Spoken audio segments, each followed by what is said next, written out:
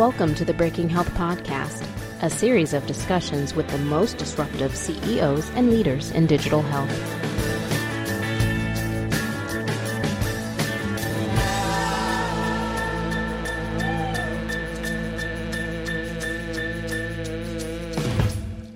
Hi, welcome back to the Breaking Health Podcast. This is Tom Salemi, Content Director at Healthigy, and I'm here with Steve Krupa, our host of Breaking Health. Hey, Steve, how's it going? Good, Tom. How are you? Doing great.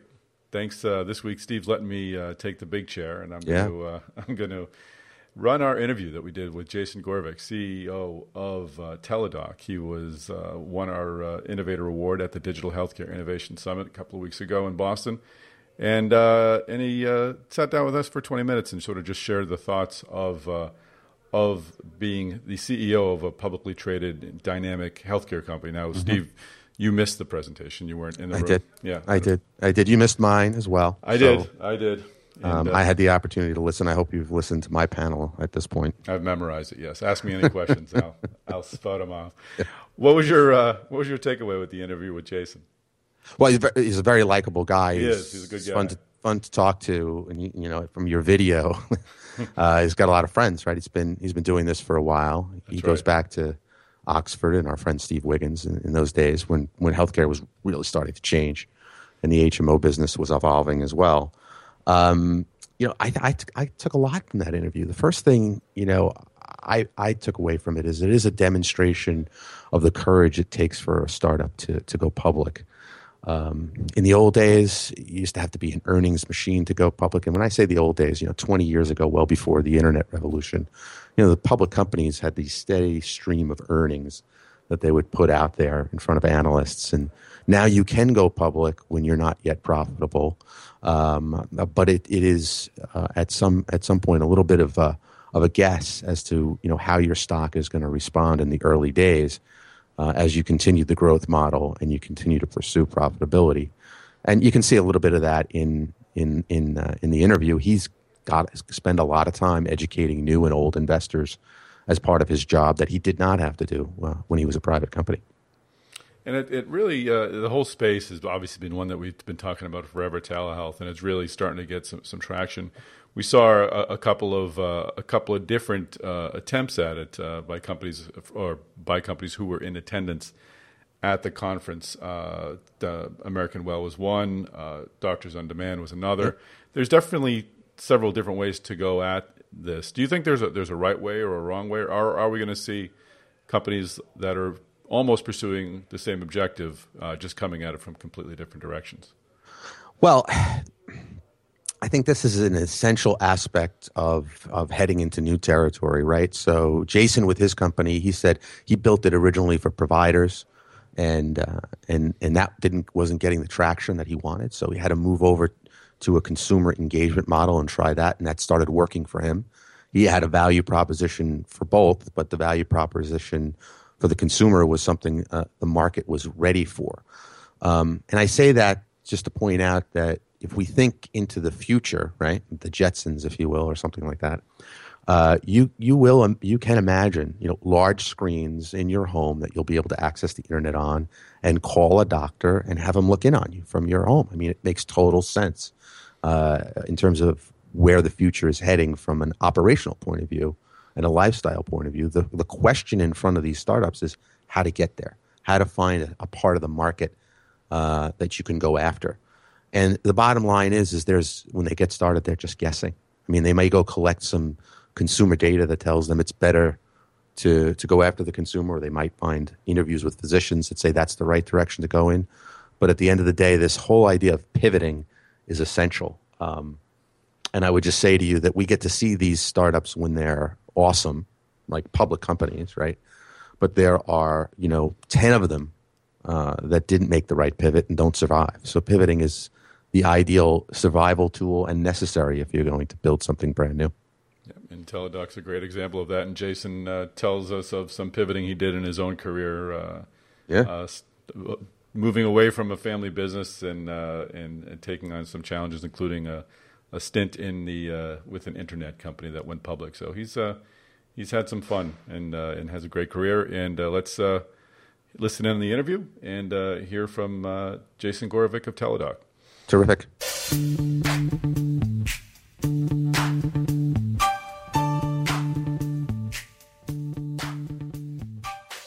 I feel bad because we had a nice time last night, sort of celebrating the beginning of the conference, but you were at work. You had an earnings call last night, and you're a public company now, so this is a very big deal. Can you spread the word? Maybe, I'm sure a lot of people in this room know, but how was it? Was it a good call, bad call?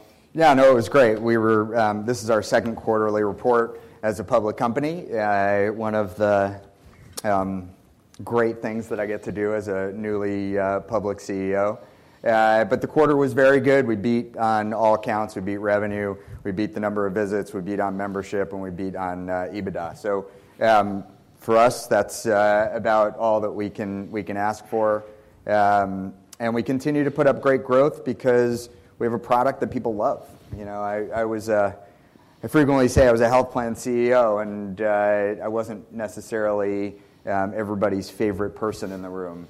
But now we have our customers thanking us and our members thanking us for delivering a service that they really need, and that's really gratifying. Great. Journalists don't get a lot of pats on the back either. But, and the video coincidentally ended with the interview with Jim Cramer. I watched that and was ready for the bloodied fight that he was going to. Your stock price had dropped from mid-30s to the teens. And I swear at the end of that, he was actually going to write you a check, wasn't he? It was a very pleasant conversation. He seemed to be a big supporter of, he was very gentle in his questions and seemed to get the whole Teladoc story. Yeah, Cramer, he has this persona of being kind of crazy. And I think if you really watch, he is when he's on there by himself because, look, it's not the most exciting topic he's talking about all the time. But he was very gracious. He had some words of wisdom, which was really focused on keep your eye focused on this huge opportunity in front of you. Don't let the investors sort of cram you into short-term returns and short-term profitability. And you've got a massive, massive problem that you're trying to solve. And don't lose focus of that because that's what creates a $50 billion company instead of a $1 billion company. Mm-hmm. And it's obviously a good problem to have being CEO of a public company. I'm not trying to feel bad for you at all, but it's a different set of challenges. In the summer, I believe it was Highmark announced that it wasn't going to renew a contract with you, and your stock price dropped from the mid-30s to the teens, as I mentioned earlier. When you see that happen, what is your first response? Do you literally just kind of dope slap yourself, or are you more measured than I am in your reaction? No, I get pretty upset about it. I think I've probably been had the extremes of emotions over the last few months. So we went public July 1st, and that was a phenomenal day, and we were on the floor of the exchange, and then we've seen the stock go like this. And what is most frustrating is that. I expected I was going to go out on the street, on the road show, talk to 200 plus investors, and they were all going to get it, right? Because they're writing big checks, multi-million-dollar checks. They must really understand the story. As it turns out, not so much. They don't really understand until they hear it 3, 4, 5 times because we're the first company of our kind out there. So they're not exactly sure what metrics are the right ones to look at, and the value proposition, and we're a high growth company that's losing money, and as a result, there's a little bit less risk tolerance, and so people get spooked easily. But it means I have to do a lot of educating, which is, I guess, it's the second time over the Teladoc stint that I've had to do a lot of educating. First, when I came to the company, I had to go scream from the mountaintops about the importance of telehealth as part of the overall healthcare landscape and environment and how it could really change how people get healthcare. We were successful in doing that, and therefore we got the growth. We've gotten great traction. Now I have to go educate the investment community. But I think that's just part of the gig. Yeah, what is the bigger hiccup? Is it just the risk involved in the company, or is being tied to healthcare these days more of an albatross? Yeah, it's pretty interesting. I would never have guessed that a pharma company who was overcharging for its drug would have an impact on my stock price. Mm-hmm. right? But when that happens and then Hillary comes out and says that she's going to regulate that, everyone assumes that she's going to regulate profitability in the entire healthcare sector, and that has a negative halo effect on us. And again, that's something I would not have guessed. So that's frustrating.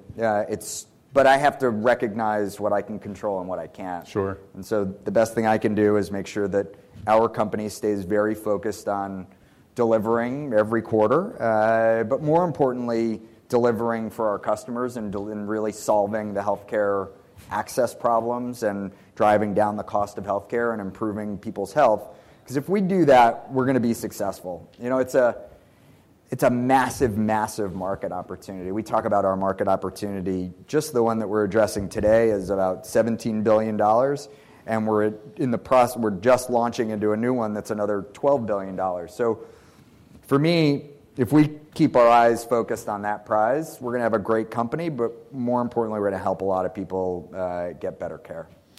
Looking within healthcare and building a business within healthcare, what party has been the most resistant or needed the most educating? The payers, the patients, the physicians?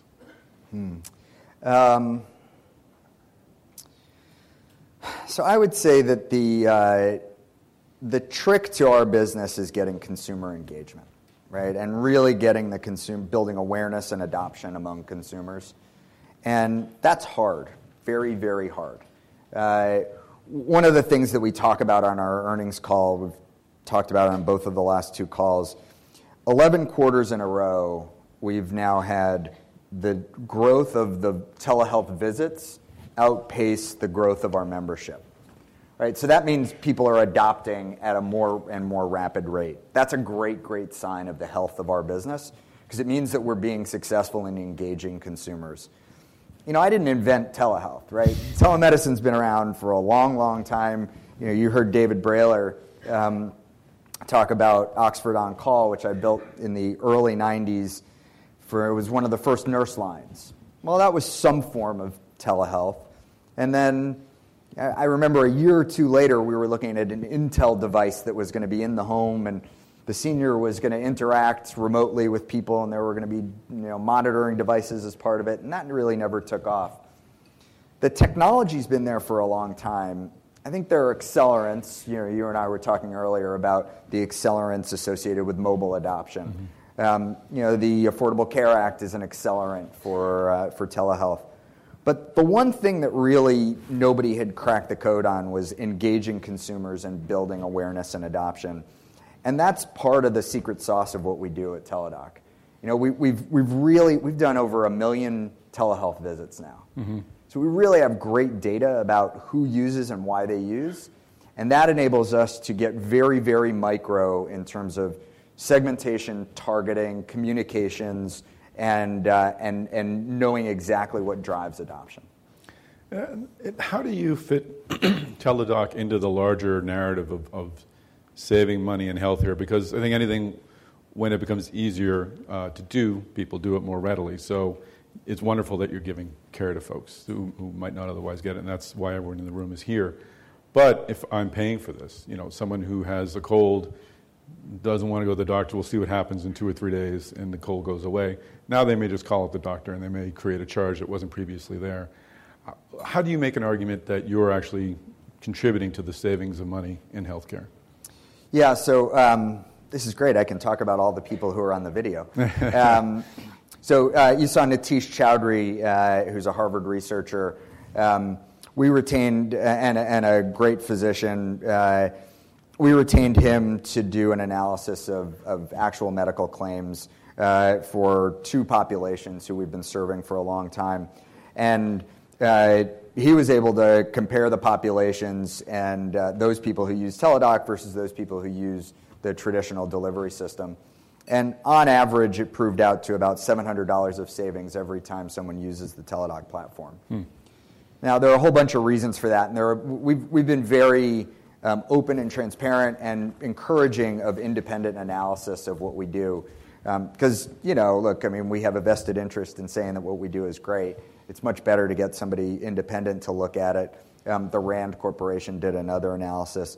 And it proves out universally that people who use Teladoc have far fewer follow-up visits for the same problems in the healthcare system. Right? So people who go to the emergency room for a sinus infection more than 3 times as likely to end up back in their doctor's office within the next 30 days for something sinus-related than people who get a visit from Teladoc for the same condition. And the reason's pretty simple. Nobody walks out of the ER without a piece of paper that says, go follow up with your doctor in the next 7 days. Mm-hmm. And fee-for-service, right? We heard earlier, fee-for-service isn't going away. Doctors are incented, unfortunately, to create more volume and to practice defensive medicine. We don't have those same incentives, and so it turns out that we save an awful lot of money. And the other thing I would say is, at $40 per Teladoc visit, you can have an awful lot of visits that wouldn't have occurred otherwise, and not even make a tiny dent in the savings that we're creating. That's a great argument. You talked a bit about your early days at Oxford. Tell us how you found your way into healthcare. Did your mom dream that you'd be a Teladoc someday, and you're living her dream? And yeah, my mom really wanted me to go to health insurance. So I was supposed to be 4th generation in my family's business. My family was in the antique silver business and the new and antique jewelry business, and it goes back to Czechoslovakia. 4 generations ago, and is that business still in business? Yeah, the business is still in business. Okay. Yes, it's sort of small and run out of my father's home, but good call. Yeah, exactly. So I went one of my summers in college, and I went to be a manager in one of his stores, and I pretty much hated it. I thought it was just not for me. I appreciated the fact that it put me and my 2 stepbrothers through college, but it was not my favorite thing to go, hang beautiful pieces on these people who would walk in and tell them how wonderful they look. It just wasn't. It's very important, and I appreciate all the people who do that because it's again, helped me to get where I am today. But it wasn't for me. So the prior 2 summers, I had actually run house painting companies. And so that was also not so fun, out there at 5 o'clock in the morning and covered head to toe in paint. But what I really liked about it was the marketing. I really liked generating the enthusiasm and the opportunities. So I was looking for something in marketing. It was 92. It was the first Clinton healthcare debate. And I thought, here's somewhere where I can make an impact. Oxford was interviewing on campus at Penn, and they were interviewing for a marketing position. So I was able to put those 2 things together and had no idea where it would go. The great thing about being at Oxford in those days, and we really try to have this kind of a culture at Teladoc, is that it was a totally open environment. And so, I would have interactions with Dave Snow and with Steve Wiggins and Jay Silverstein on a daily basis for things that maybe I was working on and maybe I wasn't working on, but the exposure to that kind of an environment and those kinds of leaders was very, very instrumental and formative for me in thinking about what was possible and really not being satisfied with the status quo in healthcare. But the first thing you did, or one of the first things you did with Oxford, was the call center you mentioned, and then you went on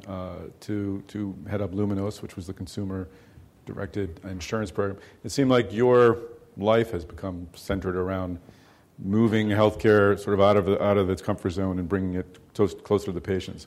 Was that intentional, or is this just one of those things these stories that unfolds and you don't know how it ends until it ends? I don't think I really got what was going on and what I was doing and the patterns that I was creating until later in my career. I always gravitated toward those things that could really touch people in a way and engage people in the healthcare system differently than they had ever conceived of it. That's what we're doing today. We're changing people's thought process from I'm sick, I need to go to the doctor, to I'm sick, what's the best way for me to get care? And that's a somewhat subtle difference, but a huge change. And so, having a nurse advice line for someone to call in the middle of the night doesn't seem novel today, but in the early 90s it was pretty novel. And we had to do a lot of selling to doctors in those days. You know, we had to go out and explain to the doctors why this was going to work for them. And in fact, we started Oxford On Call, and it was going to be a backup service for the doctors. And we pretty quickly learned that they didn't want us to be their backup service. And so instead, we pivoted away from selling to the doctors and said, let's provide this directly to the consumers because that's the right thing to do. And you left Oxford for a brief time, or left Oxford in '98, and it seems like for a brief time you were at Mail.com. Did you follow, like a lot of our colleagues did, into the tech industry to see if there was gold in them thar hills? Yeah, so I was enamored with the .com boom, and it was fun. It was a great experience. So that was my first IPO. We took that company public in '99. It went like this. And just like all the other .coms of the era. But it was a great experience for me. It gave me exposure to raising capital on the private level. It gave me great exposure to sort of business combinations, business development, and opportunities to join different parts of emerging businesses. And then it was the catalyst for me to move on. So then I started a business. Ultimately going back to the jewelry area, which was an e-marketplace for the jewelry industry, was raising my first round of professional capital when the towers came down and all the money for anything that sounded like luxury goods in New York City dried up. And then, Dave Snow had tried multiple times to recruit me. He was the president at Empire, Blue Cross Blue Shield then. And so he had the right opportunity, and that was my return to healthcare. So you've been through some booms and busts, I think both in healthcare and out of healthcare. Have you become able to sort of identify where you are in a cycle, and perhaps what some red flags might be if things are starting to maybe crest over the hill a little bit?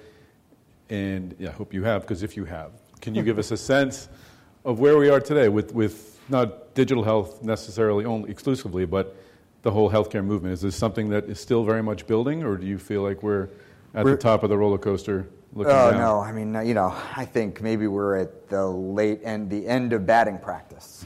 I'm not sure. Maybe we've seen the first pitch, but to be honest, there is massive opportunity in front of us, and unlike I've ever seen, and having watched the video, I feel really old now. But I feel like I've seen a lot, and we are just starting to see this emerge and scratch the surface of what we can do.